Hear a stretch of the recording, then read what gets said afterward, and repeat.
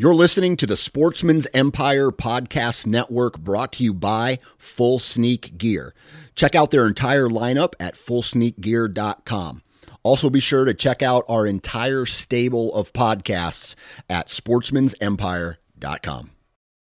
New from Moultrie Mobile, the Feed Hub offers first-of-its-kind cellular connection and control for nearly any spin cast feeder on the market. When used with the Moultrie Mobile app, you can monitor feed and battery levels, run feeders on demand, receive alerts when feeders are clogged, and remotely adjust feeding times. The Feed Hub is ideal for anyone who maintains feeders. Remove the guesswork and save time by planning feeder maintenance before you drive to your hunting property. For more information, visit MoultrieMobile.com. You're listening to the Sportsman's Nation Podcast Network, brought to you by HuntStand. HuntStand is the #1 hunting app in the country, and at only $29.99, HuntStand offers a ton of functionality for hunters all over the country. Whether you own your own property or strictly hunt public, you can choose from over a dozen base maps, view property ownership information, 3D mapping, local weather, log your sightings and harvest, as well as use their trail cam management software and print maps from your hunt areas.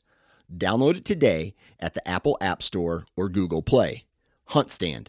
Upgrade your arsenal.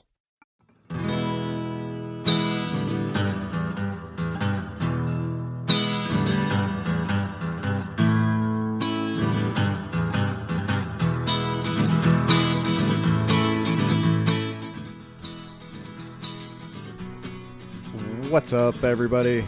Welcome back to the O2 Podcast. Paul and Andrew are here this week. And your dog.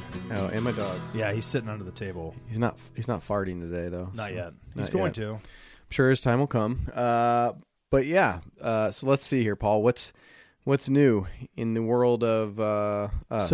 So we have elevated our game. We are stepping it up. And I hope that everyone listening to this can tell. So Muntz and I talked to our wives. about letting us Smooth spend Jazz money. Yeah. 101.4. So we spent a bunch of money on some new sound equipment, some mics. So if it sounds better, good. If it sounds crappy, we're still trying to learn it. So give us a break. But before we dive in too much, I want to we'll talk about it every week. Go Wild. Download the app. Android, iPhone. Get it. Timetogowild.com. Awesome. They're not going to censor your hunting photos. I mean, that's such a huge thing in what we all do right now. A lot of talk, a lot of discussion about it across all platforms. So it's a great community. They got a lot of really cool stuff. You get cool stickers. You get points awarded for your trophies. So I've really just dove into the Go Wild app. I really enjoy it. The people that I've met, I appreciate talking to you guys. There's some listeners that have reached out to me on that platform. Thank you. Keep sending those messages. Keep tagging me in your posts. Check out the podcast page on there. So yeah, timetogowild.com. Download the app, Android or iPhone. So it's really the place to be. You've got the shopping aspect. You've got the connection aspect. Paul and I are writing a few articles. So, those are fun to write. They are fun to write. I think I think they're going to be really good. I just wrote one that's coming out here soon. It's the history of the wild turkey. We're just lucky we have really good guests that come on that can share their knowledge that we can regurgitate. Can you imagine if it was just us talking? Just us. I mean, we sound freaking awesome in my headphone right now, so it's got to be important. So, but anyways, we appreciate everybody checking us out there on Go Wild. If you haven't joined, I'd suggest you do. So we are winding down. Today is January 31st when we're recording this. And the end is near. Oh my gosh, we're almost to the end of that deer season. It's like total depression time. Deer season, duck season's almost over. Oh my gosh, I don't know what I'm doing myself. No, I'm sure that we will find plenty of time because before you know it, the sheds will be dropping if they haven't already. And then spring will be here in time for turkeys and everything else. So it's all good. So let's talk about news in the state. Let's talk about it. So the DNR tweeted out a picture, and it was Ohio's top 10 lakes for fishing. So the three species they did, crappie, saugeye, and largemouth bass. So saugeye, we're just going to do the number one for saugeye, Central Ohio. This was very surprising. This lake has gone through a lot of transformation. Buckeye Lake. number one. So let me rephrase this. This is the number one Fish Ohio. So the top 10 lakes reported Fish Ohio. So if you don't know what Fish Ohio is, it's a measurement of each game fish, and if you submit, you get a pin. If you catch so many species, you get a master angler pin. It's a really neat program. You guys should check it out. I do it. I submitted a couple last year. I think I submitted one or two. So Buckeye Lake, Sawguy have in there, Crappie, Mosquito Creek Lake. I don't even know if I know where that's at. Is that? I think I might be up like northeast Ohio. No idea. I don't know. I've turkey hunted up somewhere. I think it's mosquito. So, and the mothership here, the largemouth bass. Didn't even know we had a lake in the state of Ohio called this Appalachian Hills. Congratulations. Never. Congratulations, Appalachian Hills. Yep, never heard of Number it. So one. good for you guys. Everyone flocked there. So that's really the only news that I have. There's a bunch of guys that fish there that want nobody else to know that that's the best Don't lake. blame me. It's on Twitter, man. And now shoot the everybody's best. flocking there. Yeah, that's exactly right. So No, but I think right now we're in a little bit of a lull for the winter season as far as news goes. We will keep you up to date if we come across anything else. In a few weeks here, we're going to work to get, we've got it lined up with get Tonk back on, talk about the deer population in Ohio and how the season yeah, so we're doing a whitetail roundtable with Tonk, Mike Tokovich from the ODNR, and then Lindsey Thomas from the National Deer Association. It's going to be pretty good. It's going to be great. It's going to be. If you guys follow Lindsey on Twitter, he's real active on there. The guy's super smart. It's going to be cool. I think it's going to be a really neat episode, I think, for us, and I think you guys will really enjoy it. So Yeah, and the little bit of internet. We didn't realize it, but Mike and Lindsey are good friends. yeah, they know each other. So that's it's like a couple of brothers bantering back and forth. I think there in those the guys emails. are so good at what they do. All we have to do is just point them in the direction, and they're just they're gonna talk together. And you and I are gonna sit there and just listen. And We it's might gonna get be our awesome. first ever 4-hour podcast out Oh of it. god, You know? that's like Meat Eater style, Joe Rogan podcast. Oh Lord! So That's good stuff. So let's see what else. All the seasons are ending. We got some good turkey content coming down the pipeline. That's been pretty cool. Got some of that coming up. So yeah, and I hope in the near future we got more big news to announce with people. But we're working on a few things. So outside of that, I was out a little bit in the cold temperatures. No luck, but whatever. It was beautiful I mornings. did some rabbit hunting.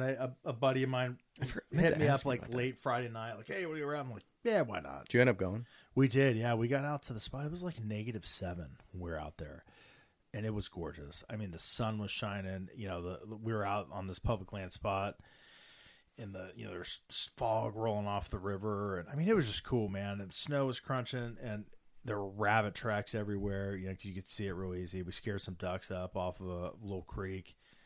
Not a single rabbit. I mean, it was so cold, and we don't have a dog, so we're just out kicking brush piles. And but it's funny, we're like following these rabbit tracks. Like, all right, they're going to be over here. They disappeared under this bush, and you kick it, and there's nothing there. They were there 2 days ago, but That's it was fun. Yeah, it was still a good time. So, well, this week's episode, we've got our first 2-time repeat guest, Mr. Tony Peterson. So if you're going to go big with a repeat guest, you might as well get Mr. Everything Outdoors TP, there is. yeah. So yeah, that guy's good, man. He's a good, knows the stuff, knows Super. deer stuff, and super passionate about hunting dogs.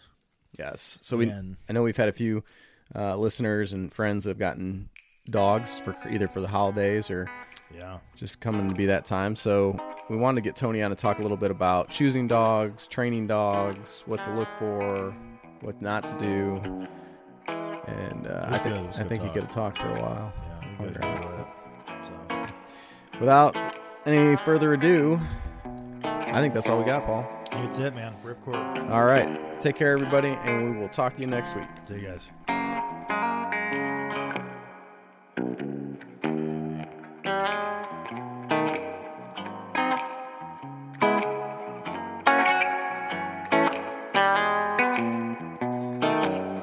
And welcome back, everybody. Today it is Andrew and Paul and our special guest, our first 2-timer, Mr. Tony Peterson. But this time we are not talking about whitetails because Tony talks a lot about whitetail everywhere. Today we're going to talk about dogs. So Tony, welcome back. How's it going? Good, man. Thanks for having me back, guys. I appreciate it. Thanks for coming. So, one of the reasons we got into this topic this week is a lot of people, listeners, people we know that picked up dogs over the holidays, right? That's kind of a cool thing to do as you get a puppy. But there are people that also want to just make those dogs into more outdoors, hunting dogs, bird dogs, shed dogs, anything like that. So that's what today's topic will be over, just talking different things along those lines. So I guess the first question I had in talking about this, Tony, well, do you want to give everybody your background in your dog world? Because I know that we've talked about the deer side of things, but you do also quite a lot with dogs, right? Yeah. It's sort of my guilty pleasure passion. And I have a bad tendency to turn my hobbies into my job. And I've done it. I did it with fishing. I've done it with whitetails, and I've done it with dogs to some extent, but I've kept I've been more responsible with that. And so I do a lot of dog writing for Gun Dog and Wildfall magazine. And I've done a lot of different stuff with the podcast, but it's just, I've always just been a dog person. Like there's just something in me, man. Like I'm wired to just love music and love dogs. I have certain things that are just like, I gotta have them. And growing up, I couldn't have a dog. My mom wouldn't allow it. And so I was never in a position to get a dog myself until I graduated college. And, the first thing that my wife and I, she was my fiance at the time, is we got a dog. I was like, I got to have a hunting dog. And it was just such a game changer for me. And I've leaned so hard into it and gotten to know some really good trainers, and I write for some of them. And it's just it's such a cool world, that working dog world, not just hunting dogs, but, just the kind of the history of dogs and how we've come to use them, and how, our communication has evolved with them and stuff. I think the whole thing is so fascinating. It is. And I'm glad that you said the history of dogs. I am fascinated with just kind of the historical relationship that there's just humans have with the hunting industry, and how we've evolved from, having to hunt to survive to where we do it as a recreation. And so in this, kind of leading up to this, I was thinking about it, like how did humans come to rely on dogs so much to hunt? I mean, because a lot of these breeds are just built for it, man. It is ingrained in who they are. It's in their DNA. So what's kind of the history, and we can just keep to the history in the U.S. Can you take the last 10,000 years and cover that for us on how this worked? If you're gonna go to the U.S., it's gonna be a hell of a lot shorter than that. Really, they don't know how long this coevolution thing's been happening, but they've found like footprints in caves, and I think France or Spain, with people and dogs that appeared to be domesticated at the same time. And so that was like 25,000 years ago. They date that back to. So a lot of kind of the expert thought right now is like 20 to 30,000 years. And so when you think about that, we look back a couple hundred years ago to maybe like what we have as modern day labs, and we go, oh, they were in Newfoundland and they were retrieving fish out of nets and stuff. We think like that was a long time ago. But when you think about the first probably 10 or 15, 20,000 years of the coevolution of us and dogs, it was a survival thing. And so, for them to be used to catch stuff or protect us, and us to protect them and provide food, it's just such a natural, it just makes so much sense, especially when you think back, you imagine, we've only been farming for like 10,000 years or however long it is. And so before that, you're talking hunter gatherers and some level of wolf type ancestor that cozied up to them. And it was a symbiotic relationship somehow. And we've just kind of nurtured that. I think it started in Asia somewhere, and it's made it all the way through Europe, and then it made it across over here. And we're still working on that. And so I think like, understanding that to like the extent we can, it really helps you now, because one of the problems that everybody has with dogs is that we don't know how to communicate with them. Like we kind of do, right? Like I give him a command, I give him a treat, whatever, when he marks positive behavior. but they're so in tune to nonverbal communication and eye contact, which is super rare in the animal world with us. You know, they can't get like primates to do that, right? Like primates don't look you in the eye, even people who work with chimpanzees and stuff. And dogs specifically look you in the eye. Like, what do you want, boss? That's a huge thing. And so it's kind of, I just think it's so cool that we have that ability to communicate with them on a pretty high level without having to say a thing. And there's a lot of kind of misunderstanding out there in the dog world about that. Yeah, I've never even thought about that, but you're right. Every day when I pull in, my dog sits at the window and we have a staring contest before I pull all the way into the garage. But it's probably not exactly what you're talking about. But I do know what you're saying there. So do you know how your dog knows you're coming home? So everybody, we're always like, how the hell does a dog know my girls are going to get off the bus at 4:30 and at 4:25 they're looking out the window? And I read that they studied this, and it's the evaporation of scent. So you leave in the morning at the same time every day to go to a 9 to 5, you've left X amount of scent there, and they know that fades. It's the same way if a dog is tracking something, it knows the direction it went by the evaporation of scent. And so if you step this way, there's a different evaporation level here versus here. And you got to, I mean, that's like such a tiny little infinitesimal difference, but they know it. So when they sit in the house every day and your scent is like at this level at 9 o'clock, and by the time you get home, they know what level it's at. And so over time they go, it's faded to this point. That dude's coming home. Isn't that wild? That is unbelievable. So is it the same? This is a stupid question. Mine gets up at like 4:05 every morning to eat. Is that his stomach talking, or is that some kind of like internal scent driven clock thing? That's probably hunger. Okay. I mean, they're so in tune to their stomach, you know. He's a lab, so he's really in tune with his stomach. Yeah. So he's that's probably a different thing. He's just I know labs know what time they get fed. Yeah. You know. I get that's neat. Yeah, the just kind of the nonverbal communication and the relationship that you have. I've only had one hunting dog. She was a German short hair pointer. She was great. I've had an Australian Shepherd that I used to take to my golf course all the time. And the Shepherd specifically, I mean, the relationship that we had was neat. It was just really cool. And I think, I'll go hunting with guys, duck hunting, or rabbit, or, upland bird, and just watching these dogs work with their owner, their trainer. It's just fascinating. I mean, it's just unbelievable. It's like you said, it's a very special connection, I think, that dogs have with humans. So what was your first dog, your first gun dog you got? It was a golden retriever. Okay. And I learned a lot about what not to do when I got that dog. I didn't know. I mean, at that time in my life, I was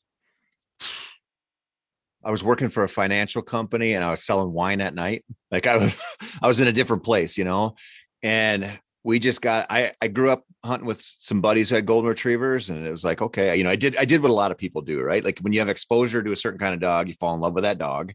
You're like, I'm getting that sucker. And so we got a golden, and she was pretty typical of what a lot of goldens are today, which is a genetic train wreck. And she died at 6 years old, kidney failure, just bad pedigree. Right. And I didn't, the parents hunted. I was like, okay, this is what we need. And that experience with her set me on the course of where I am today, because I said, I'm not going through this again. Like I'm going to figure out a way to get a dog that's going to live a long lifetime and really have the drive I want and have the things that I want out of a dog. So it was a sad deal, but it was a good learning experience for me. So when you're going to pick a dog, what are some of the things that you need to take into consideration? And I think you ask them and say, what's the best dog there? Everybody's gonna have a different answer, or sure, a lot of different answers. But what are some things, not everything necessarily, but that you would look into, whether it's genetics, breed, use, size, what you can handle, all that kind of stuff? Man, that's a loaded question. So we tend to get pretty impulsive about dog buying sometimes, and it's generally a bad idea if you want a dog to work for you. So if your guys' audience is they're buying hunting dogs, right? And so the first thing you do is go, what do I do? Am I just a duck hunter? Like, do I live and breathe for the duck blind, or do I duck hunt a little bit and pheasant hunt quite a bit, or, take a trip out west for Sharpies? Like, what's the use case, right? Is it going to be a shed antler dog? And so I always tell people, like, what is everything you're going to do and everything you might suspect you're going to do with a dog? Because that'll inform, if you're going to hunt ducks pretty hard, you're probably not going to go get like a German short hair pointer or something that's really not a water dog to that extent. And so you're going to be like, okay, I know kind of if I really like duck hunting, I know the direction I'm going to take, right? It's going to be the retrievers of some sort. Maybe it's going to be a Chessie, maybe it's going to be a lab. Or, if you need a really, really versatile dog, you might look at some of the German breeds, you might Drahts, wire hairs, whatever, and kind of just narrow your list down to like, what do you want the dog to bring to the table? And then you got to go, what am I going to bring to the table? So if you need a versatile dog, for example, let's say you want a German wire hair, you want it for, track and wounded game, ducks, you want upland of all different kinds. Like that dog's going to check all those boxes, but are you qualified to train that dog? Do you know kind of what the breed's personality tends to lean into? Do you know how hard or soft they are? Like, you got to ask yourself, we always go, I want a dog that does this for me. And it will help. Most of the time we go, I want a dog that looks like this.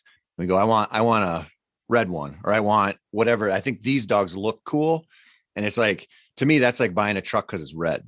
Like, man, if you don't care what's underneath the hood, you're probably in trouble, And so you got to kind of figure that out a little bit, but you got to go, okay, how good of a dog trainer am I? How dedicated am I? Or am I sending this dog off?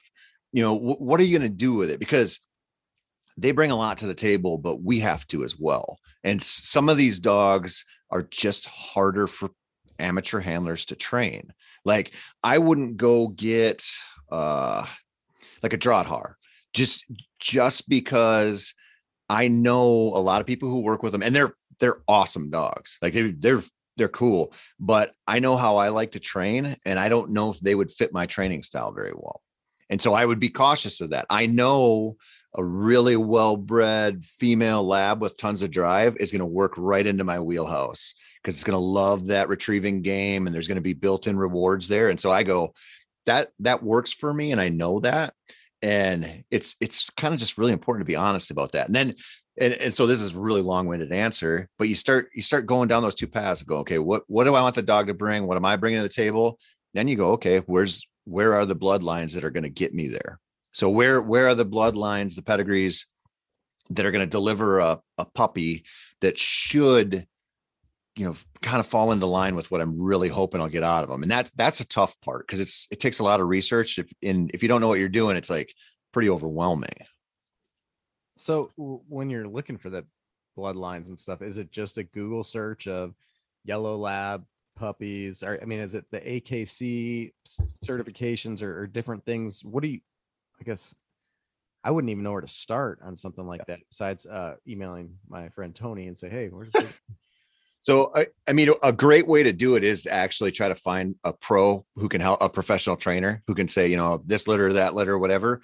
But what you got to look at is, what do I want the dog to do? So for me, I like to hunt hard. Like, when I go pheasant hunting, I want to hunt all day, and we're going to cover some miles. Like, all we hunt is public land, and we really hit it pretty hard. And it's a lot of cattails, late season stuff. So I'm like, you can't give me too much drive, but I know that. So I want a dog that comes from field trial and hunt test breeding, and that is proven problem solver. It's going to probably be really athletic genetically, and it's going to have generations of dogs that have proven they can think, and they can take instruction, and they can go, okay, you want me to take a line out to this far and then tee off of here? Like, those dogs know how to think. That makes them pretty trainable, but you've got that, that energy level with it, with that drive. So you work to get that drive out there, and then you come home and your wife's like, this dog sucks because it won't shut off.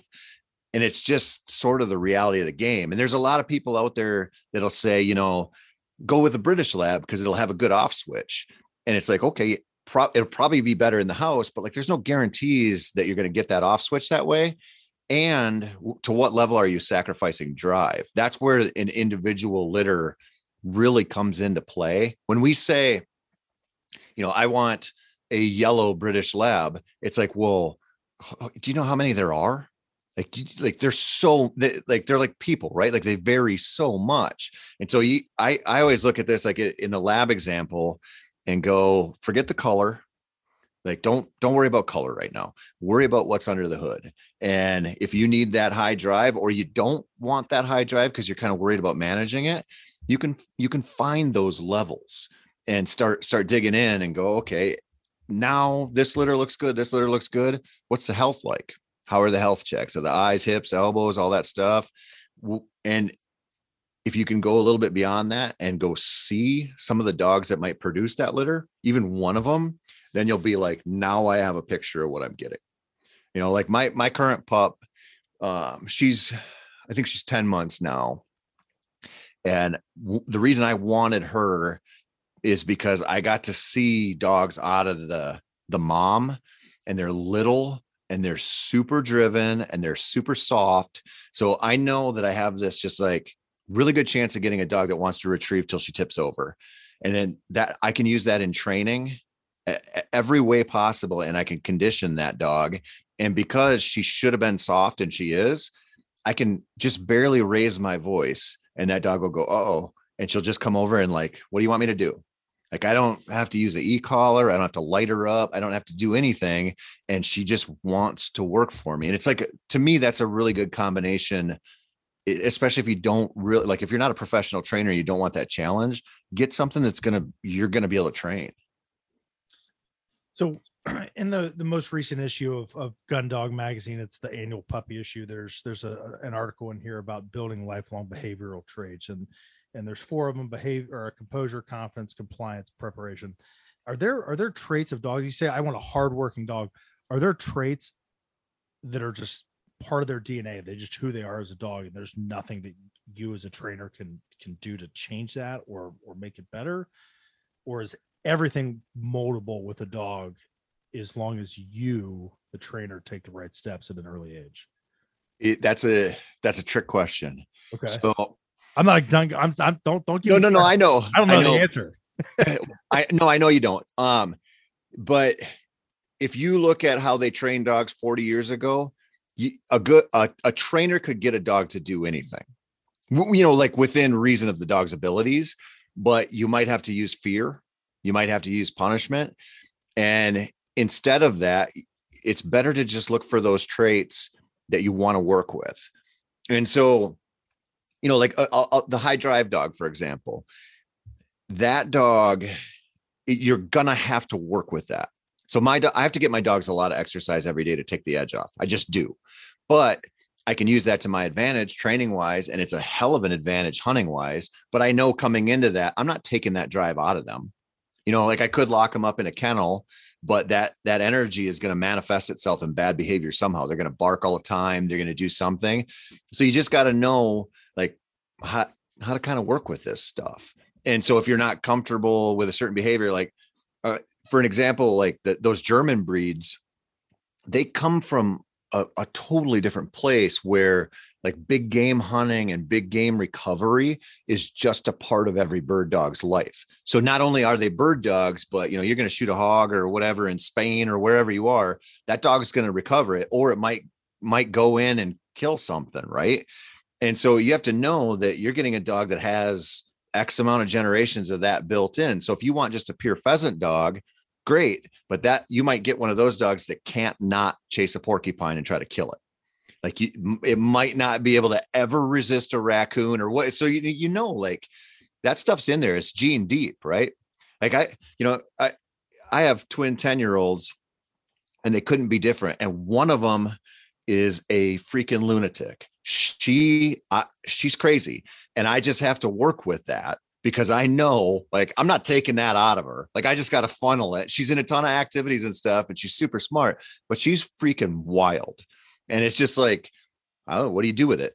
You just go, this is what I got. I better make a plan. Otherwise the whole thing's going to blow up. It's the same thing with dogs. So is fear obviously is not a good way to train a dog. I mean, I don't humans. We don't like to be trained with fear. I don't do something out of fear. sometimes like my wife. I don't know. My wife has me. Yeah, you better clean the trained house. pretty Like well I'm gonna with be the scared, fear. to see that. So I'm gonna clean the house. But like at work and sports and athletics, you don't want to be fear driven. I mean, is that way of training dogs that kind of falling by the wayside? It's falling, and you have to be super careful here. There's a line in a Tool song that says there's no love in fear, and I think about it all the time with training dogs. You can compel a dog to do something because it's scared, but you're sort of building just a shaky foundation relationship, right? Like you don't want that, and so you want them to want to work for you, and so you're seeing these movements of going away from e-collars and this kind of like fur baby movement that's like too far because they're not babies, right? Like, so we kind of have to course correct a little bit and just figure out a way to work with the dog and reward them as much as possible. Now, like if you take there's certain situations, especially with kind of wide ranging dogs. A lot of the pointers are real wide ranging dogs, especially if you get out west, where it would probably be irresponsible to not use an e-collar and e-collar condition them, because they might be getting out 300, 400, 500 yards and there might be a road or there might be something where you're like, a little static on that dog's a hell of a lot better than scraping them up off the highway. And so it's not cut and dry to just be like, e-collars are bad, we shouldn't do it. Like if you use them responsible, they're fine. A lot of people don't. They use them as a crutch because they don't really know how to use them and they think it's a shortcut. It's really not. And so in some ways, there are times where you might have to use fear if it's real danger to your dog, right? Like it's the same thing. You see this with people who hunt big water for ducks. Like if you have a real high drive dog and you knock down a diver and you send that dog and that duck just keeps going out and out and out into the water. Now you're in a situation where if you don't have a way to get that dog back, if your recall can't override that drive, then that dog's going to die, or you're going to really scramble to get to it. And so there are situations where you got to be like, I need this recall 100%, because now we're in 38-degree water with 2-foot waves and this dog's not going to give up and that duck's going to get him killed. And so there are situations like that, but for the most part with everyday training and the probably 98% of the skills we want them to have and the kind of manners we want them to have, you can get it through positive reinforcement. So in my process of looking for a gun dog, I just realized, personally, it's not time for me to get a dog. It's just not, I'm not ready for it. I don't have the time to commit to training this dog properly. And I don't want a house dog, just not what I'm looking for. So outside training. So, hiring a professional, one, that's a lot of money. I looked into it. It's a ton of money. And two, I had some questions about, kind of like those early formative weeks, months, years with a dog. I mean, are you missing out on those, building that bond? We talked about that nonverbal communication. Like he looks at me, I look at him, and he goes. I mean, is that dog still connected to you? If you get it, at 18 months, 24 months old? Yes and no. Dogs are very intuitive, just like kids. And if you were to watch the interaction between me and my daughters and my wife and my daughters, it'd be a different thing, because they know what they can get away with her, and they know what they can get away with me. Different sets of rules. Dogs figure that out too. Dogs do it in the family dynamic. And if you get a puppy and you send that dog off at 5 months or whatever it is to go get trained, that dog's going to go, oh, this dude has different rules than the last dude. I'm going to follow those. But if you're not going to follow that new program and really stick to it, that dog's going to come back and there's going to be some atrophy, right? Like it's going to slip back into the old ways unless you really stick to it. And so I always tell people, if you're really interested in hiring out the training, try to focus on the things that you couldn't easily do. So if you look at like the resources that a good pro is going to have, they're going to have live birds. They're going to have probably water to work in. They're going to have fields to work in. They're going to have a process for gunfire introduction, which is huge. And they're going to be able to do some of those things that, yeah, we could maybe do them. They're going to do them in a way that they're not going to fail. So they're not going to fail at if they're any good, they're not going to fail at gunfire introduction. They're not going to fail at wild bird introduction. They're going to be able to do these things that, like, as an average person, it's a little harder to come by. And there's a huge benefit to that. When you look at dogs, a couple of things you don't want to have happen. Obviously, gun shyness is the worst, right? Like that's a hard one to come back from. You probably won't, but water introduction done wrong can really ruin a lot of dogs, including a lot of labs, which people don't realize. Live bird introduction. Let's say you take your 8-month-old pup out for the first time and you shoot a wild rooster and you knock him down, but he's got some life left in him. That dog runs up there. You watch them. Those roosters will get on their back, start throwing them spurs around and flapping those wings. They're fighting, right? They don't want to die. And that dog gets scratched on the nose or something the first time it goes after a bird, you might have an aversion to live birds that's like a real problem to get over. So some of those things that pro trainers do are like real valuable. But a lot of the stuff that we think we need a professional trainer for, we don't. Like there's tons of information out there. It's just they're very, very good at efficiently getting out of dogs what they want because they know how to do it. They've seen every behavior. And so it's harder for us. We kind of lean on professional help when we can, but I'm a big proponent of do as much as you can because there's a lot you can do. I want to talk about gun introduction because I mean, I've met people, Andrew, you've met people, dogs, Tony, you've probably seen it by the hundreds. Bought a dog intending it to be a duck dog, rabbit dog, doesn't matter. Good breed, did all the research, good training, dog scared of a gunshot. And so I think for like the rookies or the amateurs, that seems to be like the number one mistake. So what's a good process to start loud noises in your dog's life? Well, I mean, first off, you have to pick the moments in your life where you go. I mean, one of the most important things about getting a puppy is identifying quickly what's the reward, what's the driver. So a lot of, like labs, a lot of right away is just treat training for little obedience stuff. And that's good enough. Like that's a lot of dogs, right? And you try to transition a little praise in there or maybe a bumper or whatever. But you want to figure out what does your dog wake up in the morning and think about? Like, what does that dog want to do? Because that's going to set you up for developing that drive. And that's going to set you up for better intro work later. So whether it's water or gunfire or live birds or whatever, like you want to take that thing that they live for and you want to encourage that.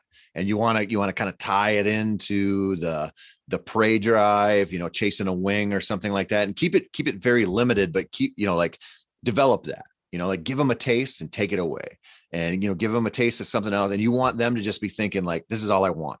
Like, this is all I want. And then when you start to develop that, you see it in them, especially when they hit like 4 or 5 months, they start to get into that groove where you're like, this dog loves to retrieve or this dog loves to do whatever. And then when you have that foundation, now I can keep that dog's attention. I can keep it focused on something really positive. I can start getting those noises in there. So it might just be feeding right away and clapping or, banging on the food dish a little bit because food's positive for them. Right. And then when you get outside and you're like, I'm going to start this gunfire intro.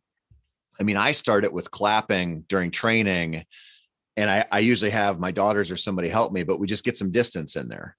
So I just want them to start associating that pop with something they're super happy about. So that retrieve or whatever little drill we're running where I know they're going to freaking love it, start working those louder sounds in. And then it's, you upgrade a little bit to like a 22 short blank, but that dog's 100 yards away at first and somebody else is playing with it. And then you're just watching. Is there any kind of like wince or like tense up or anything?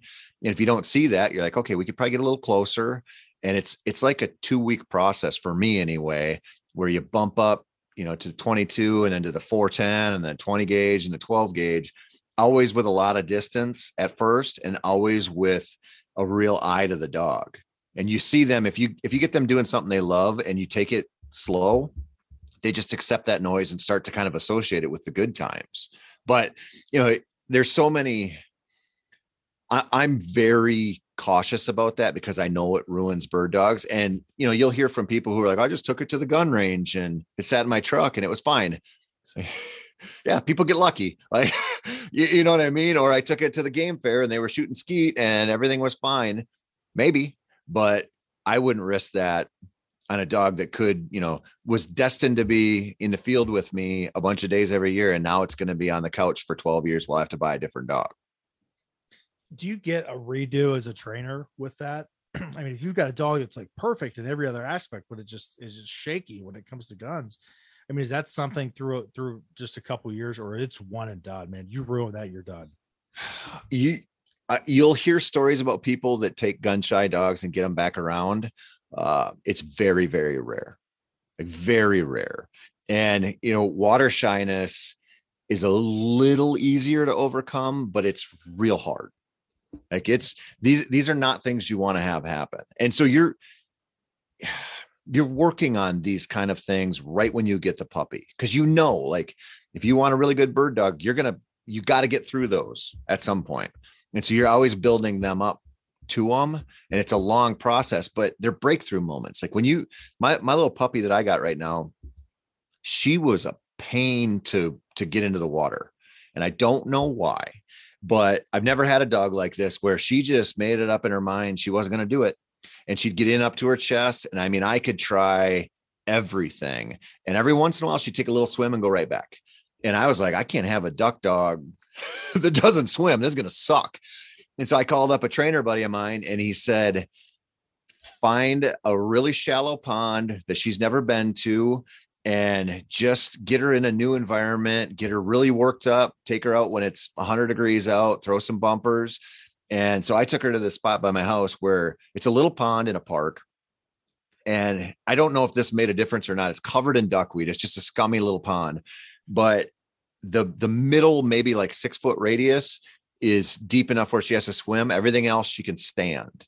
And I took her down there. And the first time I threw this little, Dove deadfall trainer in there, she just went in and swam right across it. And it was like, she never had a water aversion again. And so where I was doing it before, which I thought was a perfect environment, it was a canoe landing with a nice hard bottom and gently sloping warm water. She just made it up. She said, nope, this is not the place I do it. She swims there all the time now, or after I got her into it. But it's little stuff like that where you just go, man, you get so frustrated. You're like, I just want to throw her in.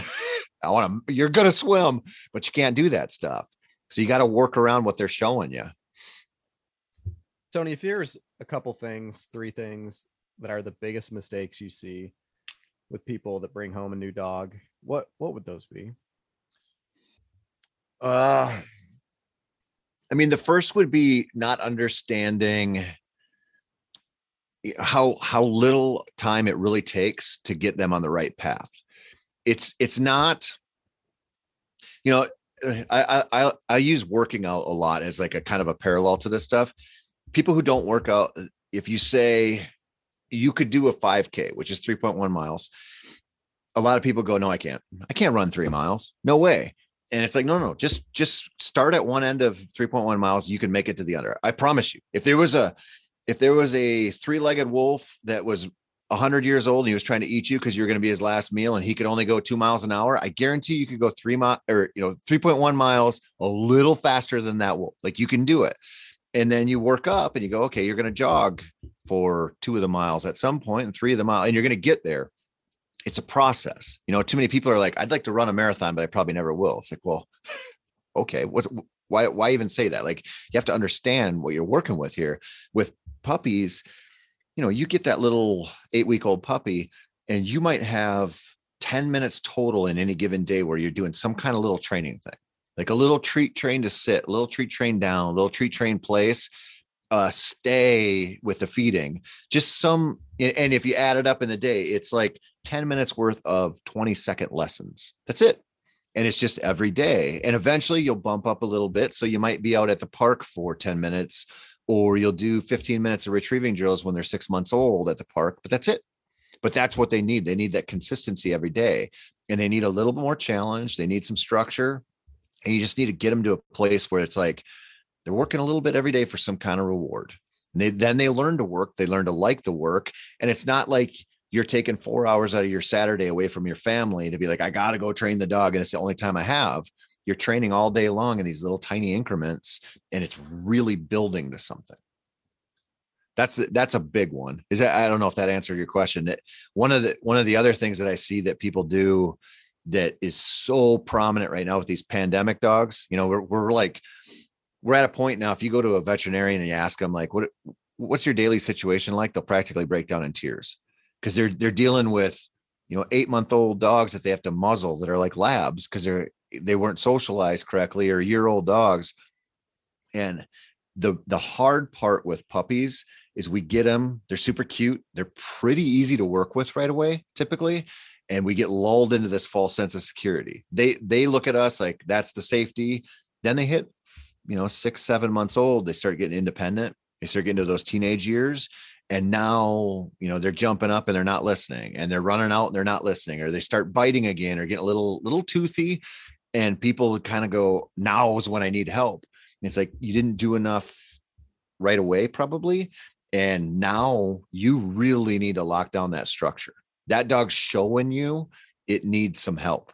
And it's, these things it has going on are manifesting itself in bad behaviors. And that's when people give up. And that's the most crucial time. Because if you take that dog through that first year, man, you got one more year of quite a bit of work, and then you're going to have smooth sailing for that dog's life. Right. And I've got a lab. He's actually right here. But he was probably one of those ones that the first couple of years didn't get the training that he needed. Now he's a good dog, but it's some of what I was thinking about was like crate training. Is that super important? Is it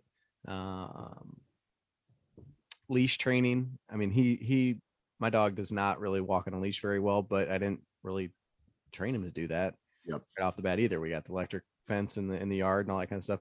And I guess maybe training, hunting dogs and just your average home dog are obviously different things. Maybe not. They're not anymore. No. Every hunting dog's a house dog now. And those are the common problems, right? And we get hunting dogs and we go, I got to train this dog to hunt pheasants. It's like, no, dude, that dog knows how to hunt pheasants. Trust me. Like, as soon as they hit the ground, they know they love the scent of pheasants and they like to chase them and watch them fly and put them in their mouth. And so what you got to train that dog to do is unnatural stuff, like walk on that leash. Yeah, he's a cute dog. And here's tail banging the side of our table. As long as he's not farting in the office, we'll be all right. Yeah. That was bad last week. But that's, that's the thing that a lot of people do is we like what dogs do naturally, which is the hunting stuff. And we think like we got to be a real big part of that. And it's like, no, you got to train a dog to listen while they're doing the things they're pretty naturally good at. And that's the hard part, like getting a dog to do something it doesn't want to do, like steadiness and recall, right? Like if you talk to duck hunters, steadiness, so important. Can you get a dog that is so driven, it'll retrieve sea ducks all day long, but it'll sit quietly beside you in the blind until you send it? That is unnatural. That dog wants to go. And then on the other side of things is, can you take a dog into the CRP or wherever, the most awesome environment you can put that dog in, where it could smell everything and it's chasing birds and there's just cool shit going on everywhere, and go, come here, get to my side every time. And he'll listen, because that's a hard thing to do. And so we always lean into the stuff that's fun, right? Like we lean into the retrieves and some of that stuff, but a good dog is made by those things it doesn't want to do, but it will do for the ultimate reward of getting to do what it wants. It's hard, man. I want to circle back around to the pandemic dogs. I'm sure there are millions of pandemic dogs out there, and that's not an exaggeration. And that's true. Yeah. And so if we've got a dog that's got a good bloodline, and is just had shitty training for 8 months, and this dog's, 8 or 10 months old, and the owner's like, I'm done. I can't handle this dog anymore because the owner was unprepared for this. Is that dog salvageable as a hunting dog if you have someone that's good at what they do and is motivated to put the work in? And some of those really bad behaviors we talked about, so it's gun shy, water, none of that's happened. Nothing happened. This dog is just raw, but still young and moldable. Is that something that someone could take and turn that into a great hunting dog? Yes, it takes a lot of work, but it's totally doable. Okay. Totally doable. What's kind of the cutoff for dogs at that age? Yeah. Could you teach a 2-year-old dog that doesn't have bad habits? Could you teach them good hunting habits? I would say it would be very hard to find a 2-year-old dog like that didn't have bad habits. But it's, it varies, right? I mean, the thing that you see, so like the pandemic dogs are a perfect example where they didn't really get socialized probably very well. So that's an issue. And they're very dependent, right? Because you were probably working from home. And when you got that puppy, so that puppy's like, he's here all day long, every day. And that's becomes real important to them. And we know it with modern dogs, one of the biggest stressors they have is separation anxiety from us. And so, and that layers, right? That cortisol dump, that layers in dogs. And it might not show up in a dog that's going to chew through your wall right away, but something bad's coming. And it's worse if they don't learn to deal with that right away. So like you mentioned crate training, like if that dog doesn't learn that it has a safe space, and they're den animals, they're good with crates. Like that's a great tool to have. It's safe for travel. It's good at home to have them understand that's their space. But if you get a dog that's like, every day you're like, we're here, we're doing stuff together, we never leave you alone, we never take you anywhere, where you're exposed to new environments. Now you have a dog that's not gaining confidence in new environments, which is super bad. So we think socialization is like, you meet other people and you meet other dogs and you learn to be nice to them. That's a part of it. But a bigger part of it is confidence in new situations. Like in the big game side of things, I've seen people who were terrified to leave their home farm for whitetails to go hunt anywhere else. It's the same deal. It's all they know. And all they can think about is, I'm going to go to this public land. I'm going to get my butt kicked. I'm not going to see any big deer. I'm going to have to tell people at work that I didn't fill my tag or whatever. It's the same thing with dogs. If you don't get them out in those new environments and get them to experience things and develop that confidence, that's going to come back to bite you. And we see that we really saw an exaggerated example of that with the pandemic dogs, and it's playing out in real time now with, like you said, millions of them that have a lot of work to do, and they're probably not going to get it. So I'm the owner of a new dog, good bloodline, done all my research. It's up to me at that point to, train the trainer type of deal to get this dog to where it needs to be. Ducks, upland, rabbits, shed hunter. What's the first thing that I need to do to be a successful amateur dog trainer, aside from the obedience, not pooping in the house? We get that, not jumping. What's the first like hunting related thing that is a trainer that I kind of dive into with that dog? If you're talking a Flushing breed or retriever, it's the retrieve desire. It's so important. So whatever their natural instinct is. If I'm a duck, yeah, I mean, it would be a little different with a pointer. The development would be, but it's, what's the basis of all those activities, right? If you're a duck hunter, what do you need the dog to do? Sit still and retrieve. If you're a pheasant hunter, you need to go out there, find the pheasants, kick them up, then retrieve them when you shoot them. If you're a shed hunter, you're going to go out there, say, find the bone, and it's going to, the whole thing is it's looking for a retrieve. It likes to hunt. It likes to bring something back to you. And so that's just so important, like developing that. And that's why I go back to labs a lot. That's one of the reasons, like maybe to circle way back to the pedigree and stuff and the importance of bloodlines. That's one of the reasons I like labs, is because they're so popular. There's so many bloodline options out there that I don't have to settle for anything to get exactly what I want. Now I might go to like a more obscure breed and be like, there's only so many of these breeders in the country. And so if I really want that kind of dog, I might sacrifice a little bit on the retrieving desire or something else to get it. I don't want to do that. And so I want to just go find the dog that's like, that is the dog for me. And that's going to have tons of retrieving desire because it plays into everything. So developing that with those dogs, like you're talking about, that's a huge step, but it's not something you don't do like 3 months of obedience and go, got that. Now we do retrieving. You're building that. All that stuff's built in there. All this stuff is daisy chain behavior. And so you're still working on obedience, maybe in a little different way, but while you're building in retrieves, and it might be front loaded to more obedience right away and fewer retrieves. And as that dog matures, you might not have to stick that obedience so hard. It just might be there. And the retrieve thing is what's becomes the focus, but that's reading the dog too.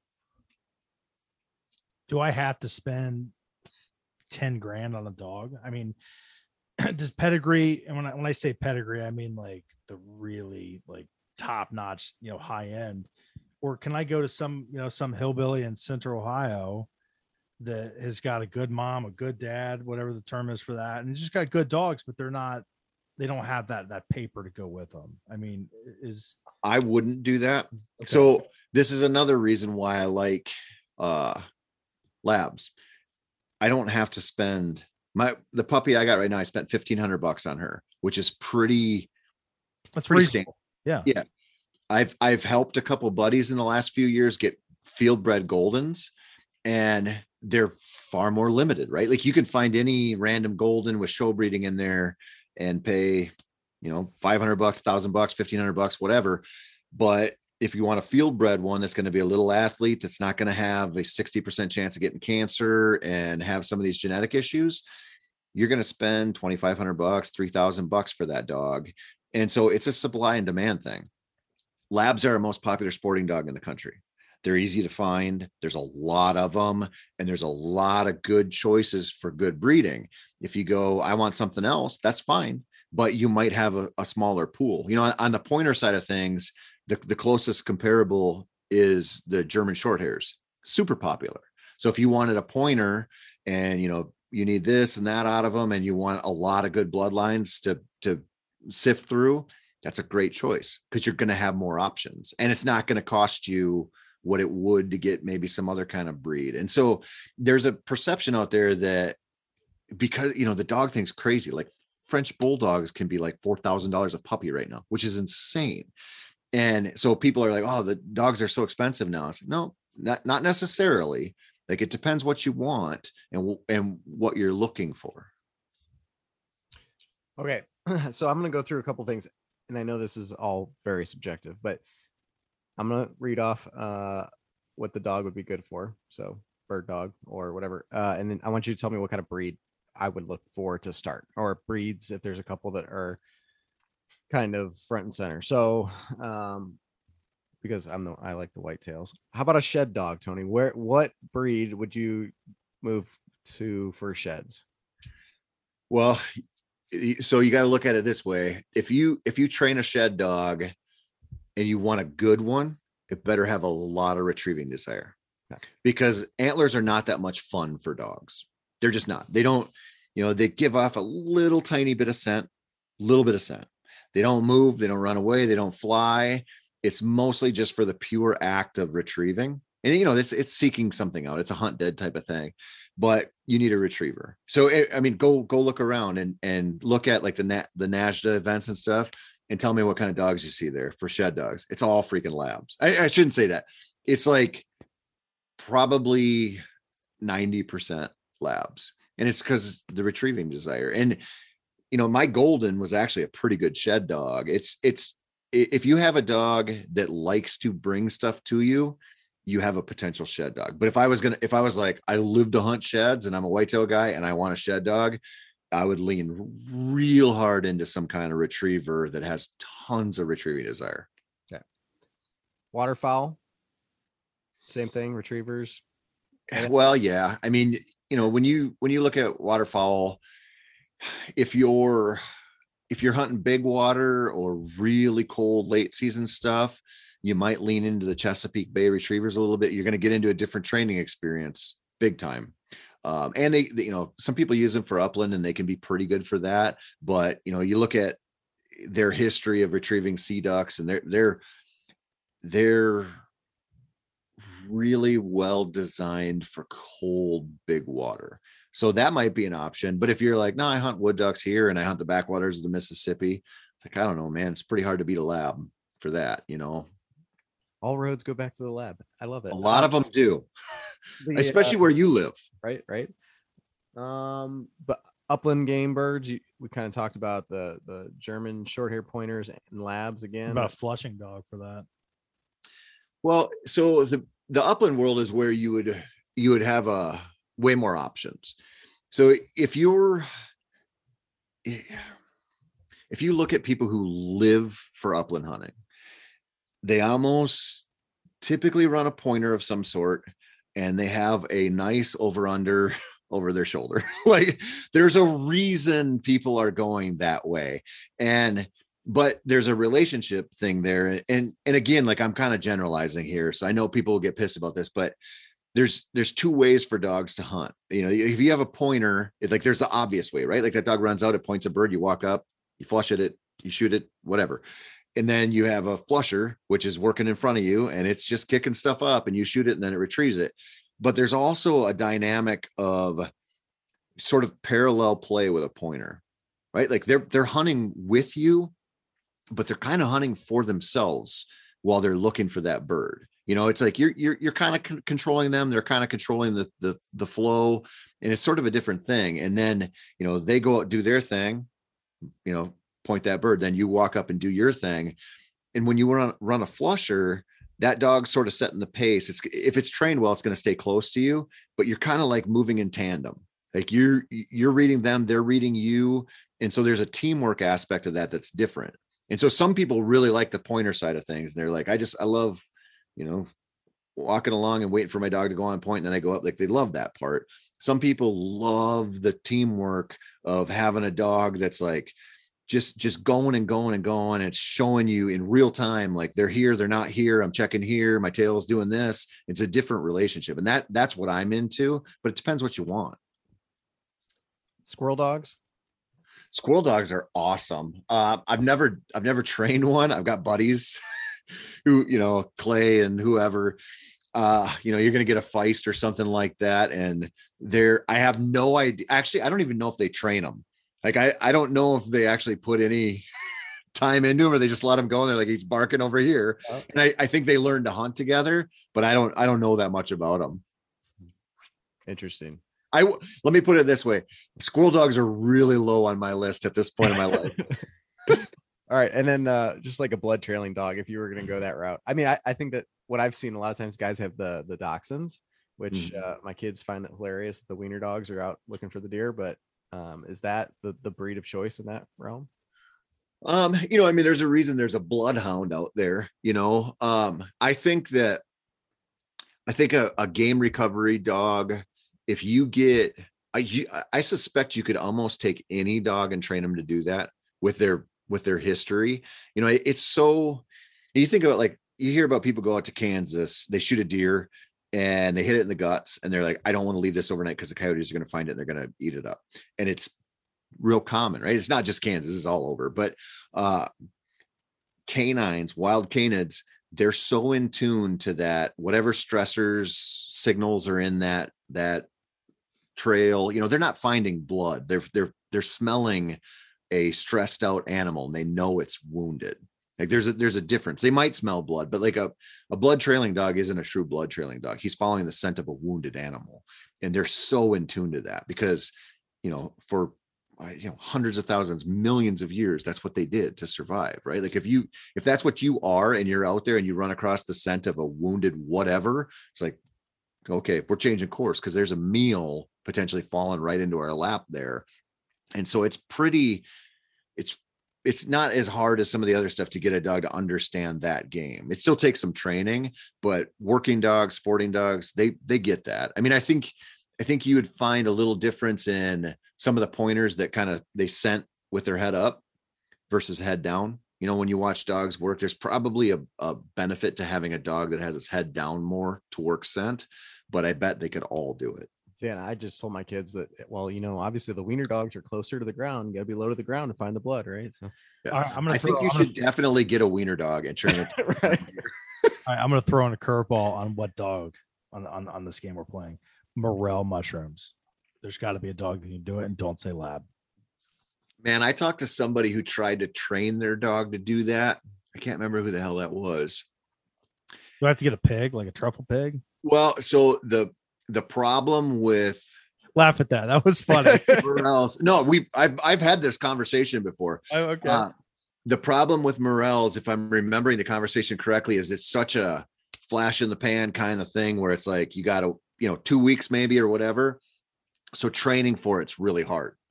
You know, like how do you go get some Morels right now? Like I'm in Minnesota in January. I wouldn't even know how to do it. Like, I mean, I'm sure you could order them somewhere, but market, I'm sure. Yeah, somewhere you could get them, or dried morels or something, but it's like, it's just not real popular. Not realistic. Yeah. Oh man. Tony, one other thing I had written down that I want to ask you about, and I've heard people give different opinions in the past. If you're going to do multiple dogs, so you want to have a couple dogs in your house, and I'm not talking necessarily, this is more of the at-home thing and socialization of the dogs. I've heard that you shouldn't get them at the same time, and you should get them staggered because then they won't rely on each other as much. Can you touch on that a little bit? Man, I am a big proponent of not getting two puppies at the same time. And as a guy who had two babies at the same time, I can tell you it's probably a bad idea. And what you see a lot of times with people who get two puppies at the same time is if you get a little puppy, even my 10-month-old right now, she loves people, but if there's another dog around, that's her focus. And so when you get two puppies, they have each other. They don't need you the same way. And the development issues can be pretty tough. And that leads into like training two dogs at the same time. Like I have two retrievers right now, and I can't train them together. Like I shouldn't say that. When we do some water work, I can, but most of the time it's a giant pain in the ass. And I need to train them separately because the distraction and the jealousy and stuff, it's hard. People say, oh, my old dog trained my young one to hunt. Like, no, it didn't. Like your young dog hunted while your old dog hunted, and it learned some stuff. But your old dog's not like, hey, listen up, youngster. Like the pheasants like to run through. Like they don't do that, right? And it's a real challenge. And so I would say don't do that. And I'll give you an example. So I took one of my daughters to Cabela's this weekend to go buy some stuff, and people bring their dogs in there all the time. That's one of the reasons my daughter wanted to go. This woman had two Vizslas, and she was standing outside, and they were pretty young. They looked like she said they, I think, were 7 months, and they were brother and sister. And so as we were kind of watching, she was giving these dogs treats, and the female was jumping up like to her shoulder height to try to bite this treat. And I was, like, it was an impressive vertical. It was also bad dog behavior. And so we walked up, and I asked if my daughter could pet them. And I was just asking her about these dogs. They were clearly hunting dogs. And I was like, man, you got two out of the same litter, huh? And she's like, oh, I wouldn't do it any other way. She's like, these dogs are perfect. They listen perfectly, and they have each other. And I'm sitting here thinking, I'm like, I just watched that dog practically jump on your shoulder to grab that treat out of your hand. Like, that wasn't perfect behavior, but it's easy to kind of lie to yourself and fall in love with it and kind of gloss over that. But generally speaking, don't get two dogs at the same time. So last question. And I don't know if this is a myth, but you always hear people say it. Do female dogs make better hunters than male dogs? I think it's a myth. I mean, I like female dogs, and I really can't tell you why. Like you always hear like, oh, they're more aggressive. And I don't know if that's true or not, but yeah, it's interesting. If you look at like the field trial world, typically the people, and I mean, obviously this varies, but you see male black labs do really well. And so I don't know, I don't know how much of that is people going, well, a male black lab won this, so I should have that. But there's a reason for that stuff. And so if they're winning field trials with male black labs, they're hunting the crap out of them, and they're doing awesome, right? Like you've seen male dogs that are awesome in the field. I think sometimes the female thing is you're maybe hedging on a little less stubbornness, a little less hard-headedness, and a little easier to work with than males sometimes. And so I think that's kind of why I lean into it. I like smaller dogs anyway for the injury issues and stuff. Like I'd rather have a 50-pounder that's probably not going to blow out an ACL versus an 80-pounder that might. But drive is drive. Like drive is genetics. And so I think we like to think there's a lot of differences, but I don't think there's like a ton of gender-based differences in dogs. Well, Tony, we appreciate your time, man, and the knowledge and experience you have with dogs, man. I've enjoyed this talk, and one of these days I'm going to dive into the world of dog ownership, but it's been good. Not now. So, well, you're taking your time. I like that. Yeah. It's got to be, I've got young kids. I travel the country for work. It's just, it's got to be that time. So, yeah. Yeah, good call. I've got a couch that you can sleep on. Yeah, exactly. But, all right. Well, we appreciate it, Tony. Take care. Thank you very much. And we'll talk to you again. Yeah. Thanks, guys. Bye.